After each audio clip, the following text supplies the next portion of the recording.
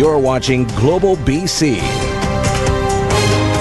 This is Global News Hour at 6.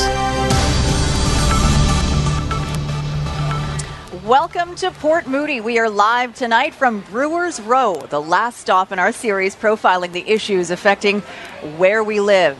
Good evening and thanks for joining us from Port Moody tonight. We'll talk more about this city and its growth a little bit later in the show, but we begin tonight with some shocking new developments in a double murder in Vancouver's Marpole neighborhood. Police releasing the names of the victims. And now, one day after saying the public was not at risk, the VPD is warning people to be vigilant. Jill Bennett has... Officers are combing a full city block, searching for any evidence after a double murder discovered Wednesday inside this Marpole home. Police found the bodies of 65-year-old Diana Ma Jones and her husband, 68-year-old Richard Jones. We haven't been able to discover a clear motive in this event. We don't know if it's targeted. We don't know if it's a random act. Around 9:30 Thursday evening, the couple's vehicle was found just a few blocks from the murder scene. Police then seized nearby surveillance video. A neighbor says she saw the white Kia leave the couple's house Tuesday night. I just saw the lights kind of go on and it pull away from outside the house. And also my partner had seen their back door open. The couple had an Airbnb listing in the home, but Airbnb confirms there was no booking at the time of the murders. Police say at this point there is no connection between the crime and the short-term rental. Oh, they're just this lovely couple, in their 60s. Yeah, she's super active. We always used to see her in the garden. Diana Ma Jones. Ma Jones was a highly respected occupational therapist at GF Strong and VGH. In June, she was honored as the Vancouver Coastal Health and Provincial Healthcare Hero. I have to say that I'm sad and shocked by the loss. Diana Ma Jones was a very strong, good-willed board member for many years. Police have no motive, nothing to suggest these murders were anything but a random crime, and no suspects, meaning a killer remains on the loose. And that's why we're coming forward and just reminding the public to remain vigilant, report suspicious activity to us. Let us filter it out. Let us decide whether or not something's suspicious. But if you see something that just doesn't feel right in your gut, or you feel that your safety is at risk, call 911 immediately. Meanwhile, police say they are working around the clock to solve the double murder. Jill Bennett, Global News. A huge drug bust with a twist in Coquitlam tonight has generated nearly 60 charges against 11 people. As Nadia Stewart reports, the ages of the suspects span 6 decades and include 3 generations of the same family. Police move in to shut down a family business in Coquitlam. 3 generations whose stock and trade was drugs and guns. This was a group that was largely run at the core by a family. We believe at this point in the investigation that all the major players are now facing charges. 34-year-old Andrew Leach, his 69-year-old mother Karen Leach, and Andrew's 19-year-old nephew Marcus, all facing charges. This high-profile takedown on August 30th, the result of a 17-month-long investigation. 11 people facing a total of 58 charges. But it's Andrew, who's accused of leading a criminal organization, and who's also facing 19 other charges. This is an organized criminal group. It's our belief that was trafficking in drugs and was operating a strictly illegal enterprise with a lot of different drugs meant for a fairly wide audience. Police also seized 4 vehicles, hundreds of thousands of dollars in cash, drugs, and a significant amount of guns and ammunition. There were a lot of modifications or prohibited devices that you can't just walk around with in Canada. Ecstasy, Xanax, cocaine, meth, heroin, and fentanyl among the drugs seized. This as the province looks to help those who buy fentanyl and other synthetic drugs only to become addicted. The Premier says more law enforcement resources are on the way. And that means more officers and a dedicated anti-trafficking team. We're going to be working on that. Minister Farnworth has given his mandate to do that. Meanwhile, Coquitlam police say their investigation continues and there could be more charges. Nadia Stewart, Global News. It's a child custody case that experts and lawyers are calling scary. RCMP taking a 2-year-old Edmonton area boy from his mother, giving the boy to a father in BC he didn't even know. Global Edmonton's Fletcher Kent has the story for us. Fletcher. Yeah, Sophie, it really is an unbelievable story, one that sees an Alberta toddler taken from his mother on an order from a BC court. Well, now the child's family, legal experts, and even an Alberta court are saying the BC judge had no authority to make that order. Candace Potskin's week of hell is over. Her son Dalen is finally home. He's super excited. I'm so happy, though. For almost a week, Potskin didn't see her son or even know where he was. Last Saturday, the family was leaving their apartment for Dalen's second birthday party when an RCMP officer stopped them. He gave me a BC order stating that the BC government gave him full custody of my son. The man who got custody is Potskin's ex and the boy's biological father, Kelly Swartz. I was in shock. I didn't know what to think, I didn't know what to do. Potskin packed a bag and put her son in the waiting cruiser. Then her baffling legal battle began. How can they grant full custody to someone who's a total stranger to my kid? Like, he has no ties to him at all. At an emergency hearing Monday, Potskin said she wasn't even made aware of Swartz's custody claim. Her lawyer argued a BC court can't decide custody of an Alberta child. The Alberta court agreed and ordered Dalen returned to Potskin pending a full hearing, but the boy wasn't in Alberta anymore.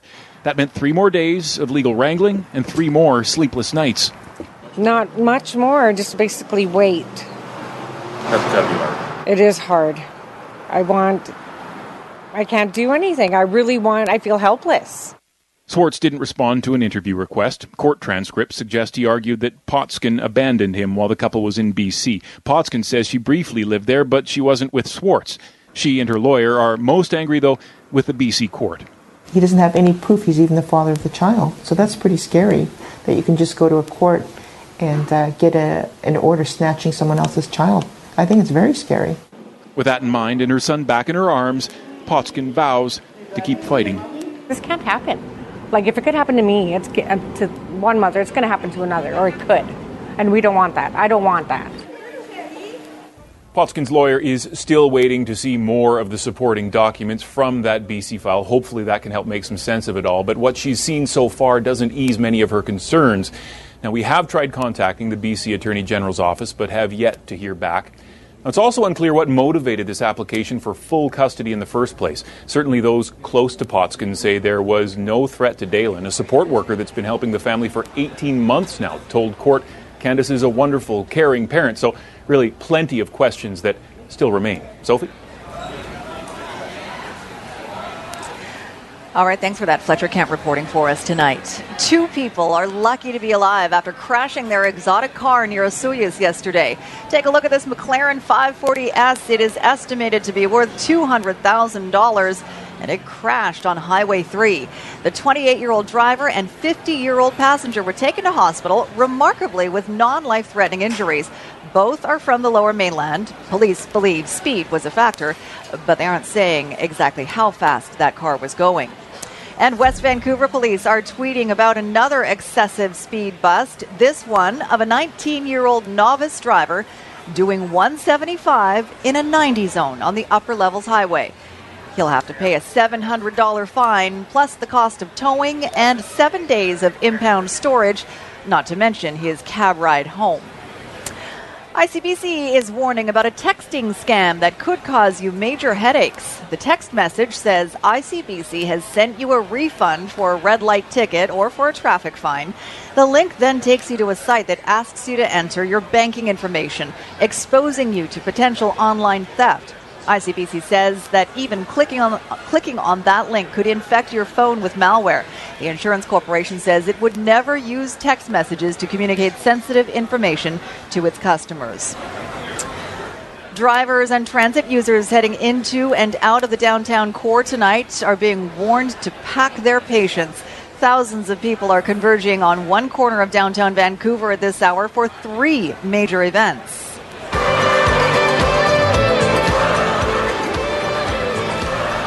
40,000 fans are heading for a Coldplay concert at BC Place, and just across the street at Rogers Arena, another 15,000 will be cheering for country star Miranda Lambert. Just a stone's throw away from both of those events, a few thousand people are expected at the opening of the new Park Casino later tonight. Vancouver police say if you're not attending one of those events, you might just want to stay away from the stadium area altogether. Well, Premier John Horgan has outlined exactly how he's going to spend some of the $300 million that he's committed to fighting BC's deadly overdose crisis. Keith Baldry joins us from Victoria with more details. And Keith, the treatment and education are the focal points here. Exactly, Sophie. There was a big number in that budget update a few weeks ago that shows the NDP government prepared to spend hundreds of millions of dollars to fight the opioid crisis, but no details in the budget. Today, we got a bit of a breakdown. So here's what we're looking at in terms of some of the line items John Horgan is talking about in his speech today. First of all, more access to naloxone kits. That's going to cost $2 million. Community Crisis Fund is a brand new initiative. That's $6 million when it's up and running for a full year starting next year. Increased training for first responders and others on the front lines, $1.7 million, and increased support for anti-trafficking initiatives for law enforcement agencies, $31.3 million over 3 years. And there's also going to be a public awareness campaign. Premier John Horgan telling the delegates, though, a reminder of just the number of people affected by this crisis. Again, it's a very grim statistic repeated by the Premier. Over the past year, we've seen 876 lives lost due to overdoses. These are our sons and our daughters, our brothers and our sisters, our mothers and our fathers. And if today is an average day, 4 more people will die. That's just not acceptable to me, and I know it's not acceptable to you. Now, John Horgan didn't stop there. Sophie also announcing $66 million in funding for new modular housing units for the homeless in Vancouver alone. There'll be more money for other areas as well. And finally, $50,000 to woo Amazon to BC to set up its second headquarters. We're in competition with a number of Canadian cities. Not sure how successful we're going to be on that front. But John Horgan, obviously very happy today. The first NDP premier to address the UBCM in more than 16 years. Sophie? Thanks for that, Keith Baldry in Victoria tonight. Well, we're learning more about an alleged money laundering scheme involving BC casinos. The investigation stretched all the way to mainland China, Macau, and Mexico. But it's believed Richmond was at the center of the $500 million operation. How it allegedly worked, where the money came from, and the potential impact on BC's gaming industry in just over a minute. Long-distance travel in minutes. Sounds like a dream, right? Well, not if Elon Musk has anything to do with it. His idea for a space rocket airline coming up on the NewsHour. And caught on video, a rock slide in an area popular with climbers in Yosemite National Park. What might have caused it? Later. And welcome back to Port Moody. The NewsHour is live from Brewers Row as we wrap up our series exploring where we live. And we'll get to know more about this brewery, where we are being hosted tonight, and the other businesses along Murray Street, and more about this city and its growth as well. But first, pardon me, more sobering details tonight about alleged money laundering through BC casinos that's prompted an investigation by the Attorney General. A new report shedding light on the elaborate scheme that allegedly ends with gamblers walking into BC casinos with $1 million in drug money. Paul Johnson reports. There are daily reminders that BC is in the grip of a deadly drug crisis. Drugs mean profits for criminals, and criminals need to launder cash to invest it. Now a new investigation by the Vancouver Sun is reporting that gangs with roots in China have built a sophisticated laundering network that uses BC's casinos as the critical last link. So for about 2 years, I've been following Vancouver's real estate market and some of the funny money that's flowing in. Sam Cooper is the investigative reporter who broke the story today after years of interviews with police and government sources. Allegations of money laundering with connections to mainland China and Whale, that's massive VIP gamblers recruited in Macau who were able to come to BC casinos and allegedly be fed cash from drug dealers, buy chips in casinos with massive wads of small bills, gamble, take their winnings away, and it looks like invest in Canadian assets. Drug money laundered into housing investments via casinos makes for a perfect storm of issues that BC's new Attorney General has been tracking for years. Certainly I was troubled by Sam Cooper's piece that drew direct connections to the drug trade. I don't think anyone had any illusions that if there was money laundering taking place in BC casinos, that the money that was being laundered was somehow the proceeds of crime. Of the casinos in question, Cooper says the epicenter was allegedly a well-known one in Richmond. It's happening at other casinos, investigators say, but River Rock is where it's really happening. A spokesperson for the River Rock Casino today declined to comment on the report and suggested we call the provincial authority that regulates casinos instead. Paul Johnson, Global News. Well, locals call it the Kits of the Tri-Cities. This kind of undiscovered little jewel that we have here in Port Moody. From bedroom community to booming city, Port Moody's transformation up next. And one final spin for a Vancouver landmark, the iconic hotel about to check out. Well, for decades, Port Moody was a bedroom community. Most residents had to leave it to work and shop. But some locals decided they wanted to skip the commute, and that's developed a small business culture that's helping to keep residents closer to home. Ted Field reports. Rocky Point Park is the jewel of Port Moody, a great place to walk around. It's one of the reasons people move to the community. Maybe you're hungry. It's also home to Rocky Point Ice Cream. 20 years ago, the owners started the business in part because they didn't want to leave Port Moody to go to work. I went to school at the preschool here in the park, learned to swim. I started with an inline skate rental company, and then the next year I added ice cream, and that was it. The ice cream is made right in Port Moody and is now being served to a growing number of younger families. We call it the Kits of the Tri-Cities now, so people that can't afford are coming out east and really finding Port Moody and then really calling it home. Down the street is Moody Ales, a small business that helped create Port Moody's now famous Brewery Row. It was started by some local men who didn't want to go to East Vancouver to get a good craft beer. This kind of undiscovered little jewel that we have here in Port Moody.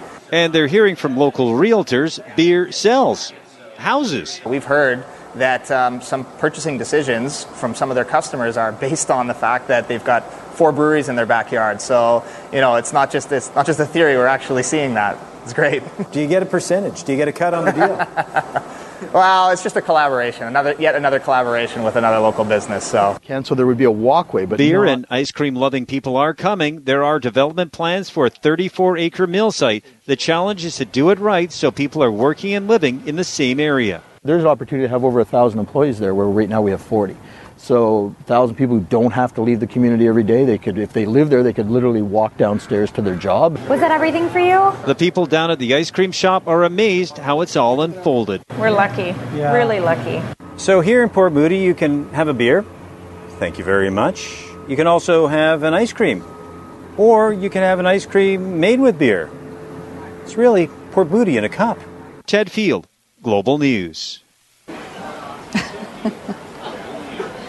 Beer and ice cream. Quite a combination, Ted. All right, to talk more about how cities grow in a positive way, we're joined by Brent Todderin, who is a city planner, urbanist, the founder of Todderin Urban Works, and former chief planner for the city of Vancouver. Thanks for coming to Port Moody to chat. My pleasure. With us. So along with that story, I was just talking about when I grew up here, my parents commuted to downtown Vancouver, and it took them 2 hours every day. But more and more people, as Ted mentioned, are staying right here and working here. Are you seeing more suburbs building their communities in that fashion? Well, especially here in Metro Vancouver, we're actually an international hotbed for what's called transit-oriented development, building up essentially new suburban, you can't even call them suburban downtowns, around SkyTrain stations. And urbanists from all over the world come and study what we're doing here. And it certainly makes for a better commute if you're still a bedroom community. It's far better to be taking transit into downtown Vancouver than driving the car that long, stuck in traffic that whole time.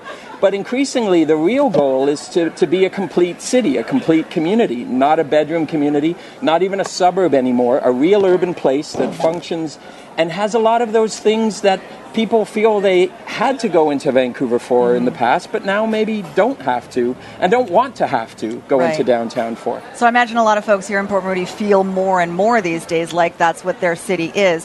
What other examples can you point to of that progress in city planning? Well, as I say, we're really teaching the rest of the world how to do this through density, through great urban design, doing it in a way that isn't car-oriented but makes walking, biking, and transit work. I do a lot of work in Australia. They're doing a lot there. But frankly, they're coming here to study how we're doing it. If we want to go somewhere else to learn, we have to go to Latin America, we have to go to Europe. Sometimes it's hard to translate those ideas to our context, but it's all about being able to walk, bike, take public transit, do things within your own community, and not feel you have to even debate taking a car or taking transit to go far, because everything's up close. All right, Brent, thanks so much for joining us. My pleasure. Brent Toderen. You can follow him on Twitter. He's got quite a following. Toderen Urban Works, and thank you for joining us once again. My pleasure. It's the end of an era in Vancouver's West End as the Empire Landmark Hotel prepares to close for good. The 357-room hotel at 1400 Robson, with the revolving restaurant on top, was built back in 1973. The last check-in at the hotel is today, and the Cloud9 restaurant will serve its final guests tomorrow. The property sold last year for $46.5 million and will soon face the wrecking ball. It's being redeveloped into 2 new towers, more than 30 stories tall, which will include market condos, social housing, as well as retail and office space. For hotel staff, it's a sad day. We are sad to see the things go because it's considered to be a landmark in the city, and overall along the city, among the cities, hotels, I think something like us is unique. Reservations for the Cloud9 restaurant have been booked for the entire month of September as patrons try to get one last look at that remarkable Does it go that view. fast? I don't think it goes that fast. Because if it did, I'm not going to be able to keep my dinner down. No.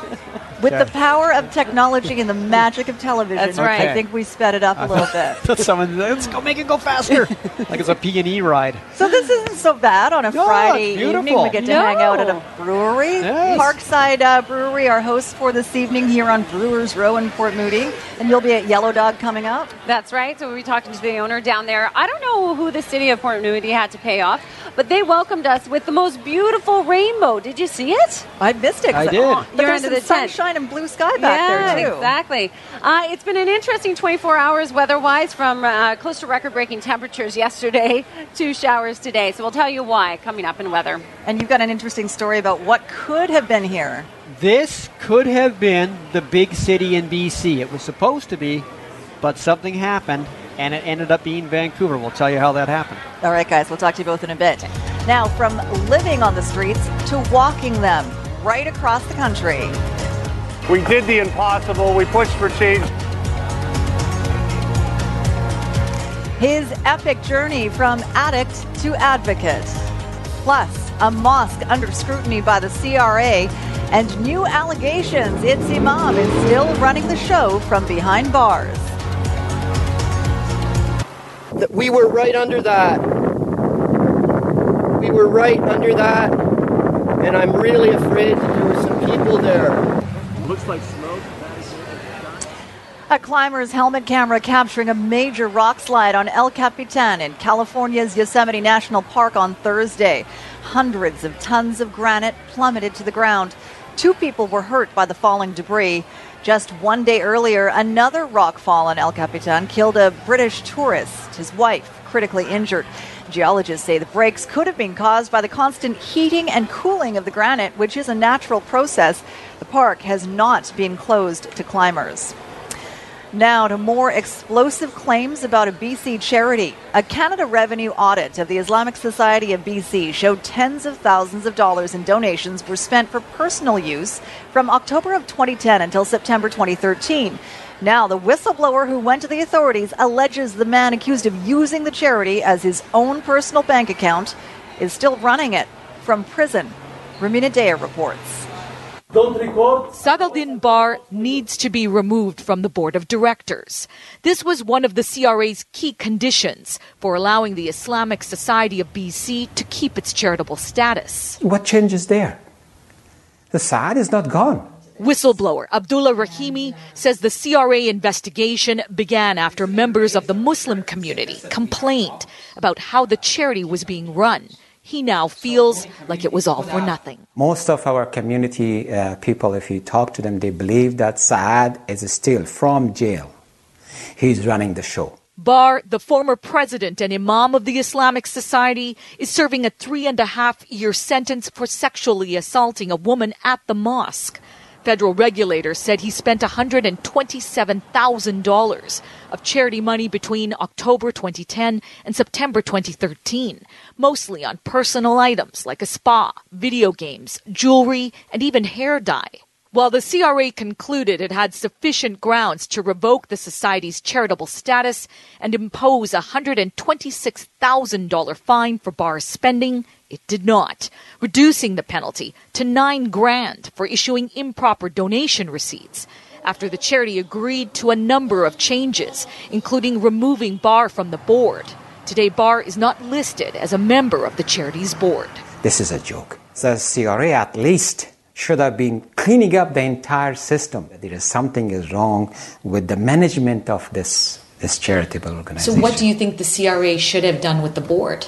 Dissolve the entire directors. The Conservatives questioning, where's the accountability? We don't know why the fine was reduced. The minister will have to answer for that. We tried to get answers from the Minister for National Revenue. What does it take for a charity to lose its license? And will this case be reviewed? The CRA says the Tax Act forbids anyone working with the agency, including the minister, from discussing a particular case.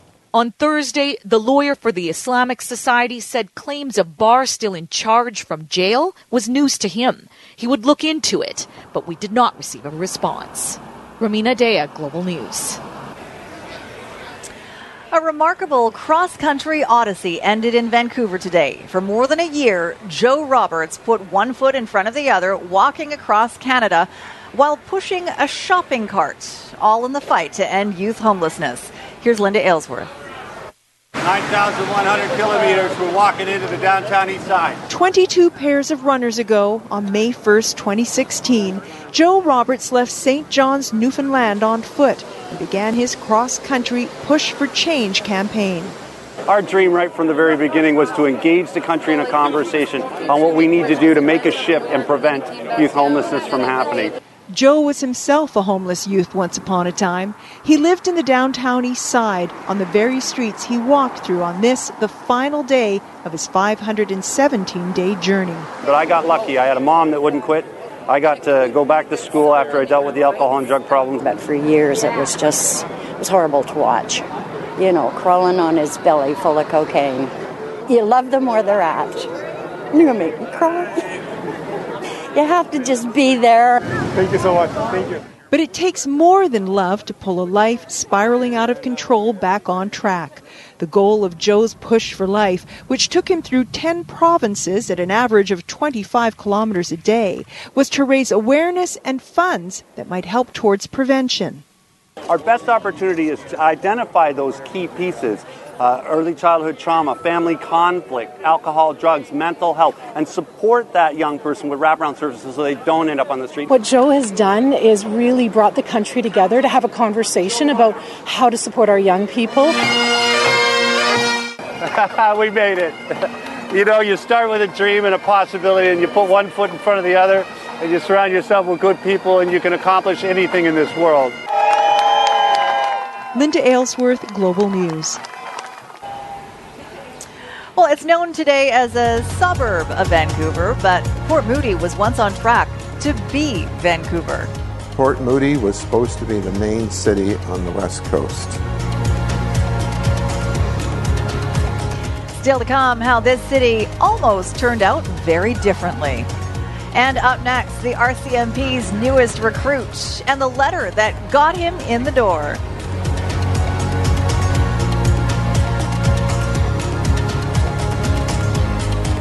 And Christie's at Yellow Dog Brewing just down the way from us. We'll check in with her right after a break.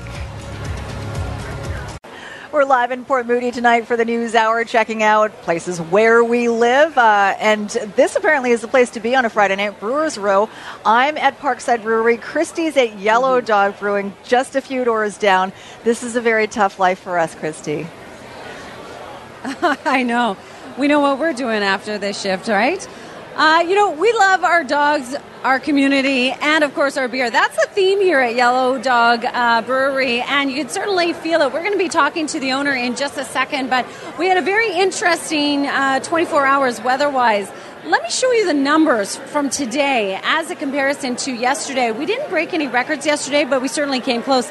Inland today heated up to 17 degrees. Yesterday, Chilliwack was at 29. They dropped 12 degrees in the last 24 hours, whereas western section's a good 5. You felt the difference. And on the satellite image, we have a number of lightning strikes. So although we're looking at a little bit of a clearing right now, still a slight risk of a thunderstorm across the region before that system pushes out. And when we pull out, you'll see that we have another disturbance right in behind it. So our Saturday is still looking a little unsettled. Those of you in the interior, you'll be contending with that first front for the next 24 hours. So cloud and showers, and it is going to get a lot cooler. So this is your tomorrow. The bulk of the rainfall to the far northeast. Otherwise, a chance of showers in through areas like Prince George, and then down across the south, all areas have a chance of showers as well. So Saturday certainly looking unsettled, and you also have a slight chance of showers Sunday morning, but it should be drier later on for you. South Coast regions, a 60% chance of showers for you on Saturday. You will see cooler temperatures as well, but keep in mind these temperatures are near average for this time of year, so it's not too bad. It's just that we've been so lucky with that sunshine for the last couple of days. Now on Sunday we look at mainly dry conditions but mainly cloudy, and then as we head towards our Monday we'll see more sunshine, but temperatures will stay a little on the average, but we'll take it. We'll take that sunshine into next week. All right, quick look at your birthdays for tonight. Happy birthday to, we lost that. I'll tell you the birthdays here. Happy birthday to Ava Hillis. She turned 101. And Doug Anderson, 100. Congratulations to you both. Now, here I am with Mike. Your last name. Thank you. He's the owner, along with his wife, Melinda, here at Yellow Dog. Now, you were the first brewery here in Port Moody. Why did you pick Port Moody? My wife and I had lived downtown for a long time and explored the brewery scene there, and we're big beer lovers and stuff, and we had a kid, so we decided to move out to the suburbs, have a little more space, raise our kid, have a backyard, things that I had when I was a kid. And when we came out here, we found that one of the things we missed was that community aspect of a brewery. So we looked around, and we'd done the research for Vancouver already, and we're like, it would fit really well in Port Moody. Like, the people we met were all the same kind of boat that we were in, and in the end, it turned out to be a good decision. So it sure is. I mean, there's kids here tonight, and it really creates a nice feel, and that's why your theme is really, we love our dogs, we love our community, and as you certainly can feel it. You're a full-fledged brewery, so how many beers do you have, say, for example, on a night like tonight? We got anywhere from like 6 to 10 anytime. Like tonight, I think we have 9 or 10 on tap, and we kind of do make all different kinds of beers for all different kind of people. So tell us what you have here. We got our Take a Walk Wit. We have our Shake a Paw Smoked Porter, which won BC Beer of the Year a couple years ago. We got our High Five Hazy IPA, and then we got our Play Dead IPA. All right, I'm going to try the High Five here. Oh, yeah. High five on that. Okay. Thanks, Mike. No worries. Thanks for coming. Okay. Thanks, guys. Thanks, Christy. A dream came true today for a 10-year-old boy.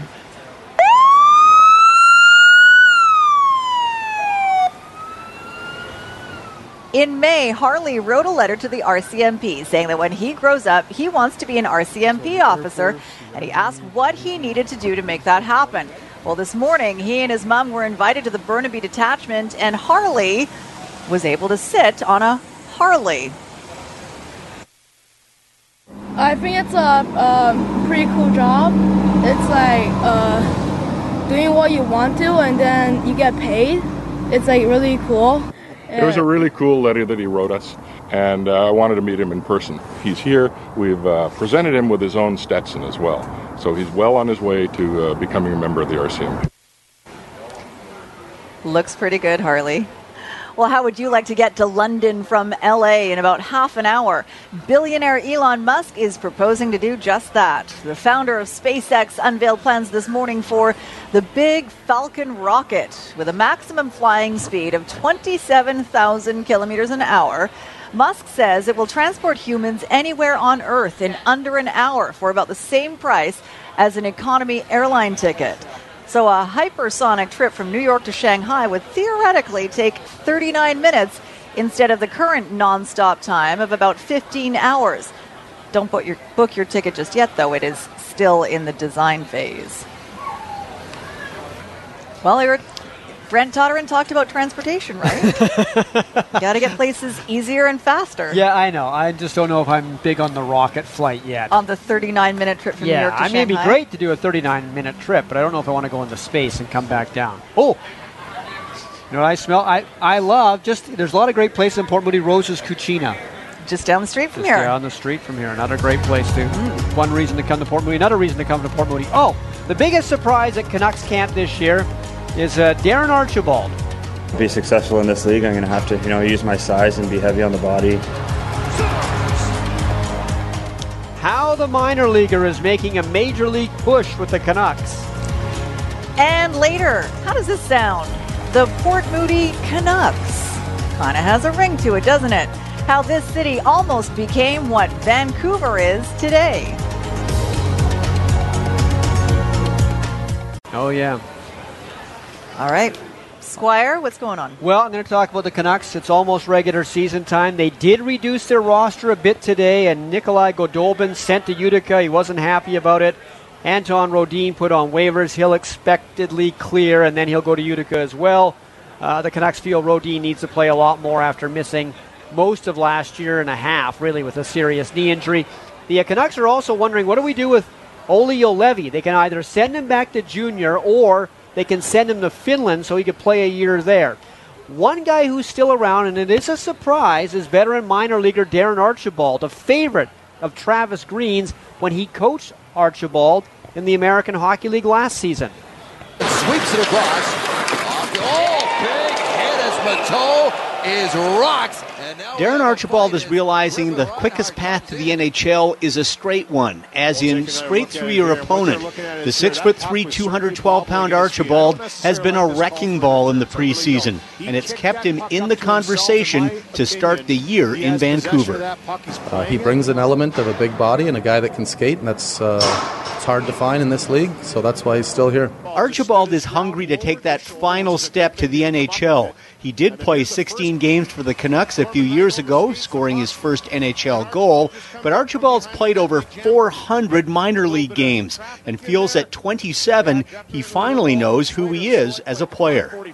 Back then I think I was more kind of a tweener. I wasn't sure what kind of player I wanted to be, and I know to be successful in this league I'm going to have to use my size and be heavy on the body and create some room for other guys out there. Puck cleared out. Here's Archibald on a breakaway. Scores! Archibald had a great year in Utica last season, scoring a career-high 23 goals and 47 points. It was his fourth season under current Canucks coach Travis Green. I think he's really helped me develop as a player down in Utica over the last few years, and I've realized what I need to be doing out on the ice every night to be successful, and I'm just trying to adapt and bring it to this level too, and play my game. Travis has a trust level in him, having coached him for a while, and but he's had a good camp and he's in the discussion. Archibald and the rest of the Canucks will find out who will make the starting roster on Sunday. Barry DeLay, Global Sports. If the Whitecaps thought visiting Seattle on Wednesday was no fun, wait until they get a load of Kansas City tomorrow. Sporting KC is one of three teams that's just 1 point behind the first-place Whitecaps. Vancouver has never won an MLS game in Kansas City. In fact, Kansas City hasn't lost a home game to anybody this year. They are 10-0-5 in their house. Well, they always try to make their home strong, and now we are thinking in winning. We doesn't care about what happened before. Now in the present is try to get those 3 points. It's not going to be easy, but nothing in this tournament is easy. Representing the international team, Hideki Matsuyama and Adam Hadwin. And Matsuyama and Hadwin were taking on Jordan Spieth and Patrick Reed at the President's Cup today. Hadwin didn't get to play yesterday, but he played 4-ball today, and he played pretty well. Great shot on 13. They actually were leading this event but eventually the Americans came back and tied things up. Spieth had actually a chance to win it for the Americans in 18, but lipped out. The U.S. has an 8-2 lead. Tomorrow, Hadwin will play with Adam Scott in alternate shot competition. And help out there with the young quarterbacks. Red Blacks, Rough Riders, Canucks make that Lions, hoping for a Red Blacks win. Greg Ellingson, the touchdown, Ottawa up 11-0 at the half, but in the third quarter, the Riders needed a spark, and they would get one. Christian Jones is going to go 97 yards, that is, all the way back the other way. If Saskatchewan loses, they would be tied with the Lions at 6-7. If they win, it would be 2 points up on BC. Latest score, good news for the Lions. There you go. Okay, coming up after break, you're going to be talking about what almost was here. What almost was here. This could have been huge. It could have been huge. Could have been huge. We're back in a moment. Oh. No, that's wait a minute. There. Right there. This one is me. That's you, Port Moody Senior Secondary. Not that one, this one. Okay. I know. We know who you are. We found the yearbook. Okay, we'll put this away for safekeeping. Okay, now. so you could have been raised in the biggest city in BC if the Canadian Pacific Railroad hadn't changed its mind 100 and some odd years ago. Here's the story. This is a story of what might have been. Port Moody was supposed to be the main city on the West Coast. That's because the Canadian Pacific Railroad was supposed to stop in Port Moody and not continue to Vancouver. It would have meant that instead of being a growing suburb of Vancouver, Port Moody would have been what Vancouver is now. Tall buildings, a happening downtown. Your favorite hockey team might have been the Port Moody Canucks. Jim Miller of the Port Moody Museum says there was land speculation everywhere in the area in anticipation that a big city would soon grow. Where would the tall buildings be? The tall buildings would probably all be this whole section between right up on the Chines, right down to the water. That would have been like the main downtown area. That would have been the main downtown area. But just over a year after making Port Moody the main terminus, the railroad decided Vancouver should be the last stop instead. Why? Because they got a whole bunch of free land. The railway managed to get a deal and got 6,500 acres of land in Cole Harbour and English Bay, and they moved the end of the line to Vancouver. You see, the problem was the railroad didn't own any of the land in Port Moody, and that didn't sit well with Canadian Pacific boss William Cornelius Van Horn. If you didn't cooperate with CP, you kind of got left out in the cold. The Royal Engineers actually owned this area. If the railroad had owned this land, what do you think would have happened? They would have stayed here. They would have developed here. So basically, Port Moody lost its status as the big city because of a land deal. Yes. But when you look at Port Moody today, I don't think many have a problem that they aren't the big city of BC. All right. I think it did pretty well. It did pretty well. Let Vancouver have all the... Okay, Squire somehow has all the beer here. We're at Parkside Brewery, and Vern Lambourne is the co-owner and brewmaster here. Thanks for being our host tonight. Well, thank you for coming down. It's a good crowd. This is what Friday nights are like here, hey? This is a bit of a slow Friday night for us, actually. Really? Well, come down and visit us. All right. My favorite part is there's a girl doing gymnastics back there. Everyone's just enjoying. Why not? It's a family affair down here. It's great. Okay, let's get into this beer because Christy got to try some at Yellow Dog. What are we going to sample here? Well, the first one we have there, the one that you've grabbed, is our Dawn Pilsner. Number 2 is the Dusk Pale Ale. Okay. Number 3 is the Graffiti IPA, and the last one is the Dimwit, which is our wheat beer. Oh, the what? Dimwit. That's for you, Square. Is that what happens after you drink it? Okay, we got to try it. You get high in your own supply? Very quickly, in the year that you've been here, what's the growth been like, the reception here?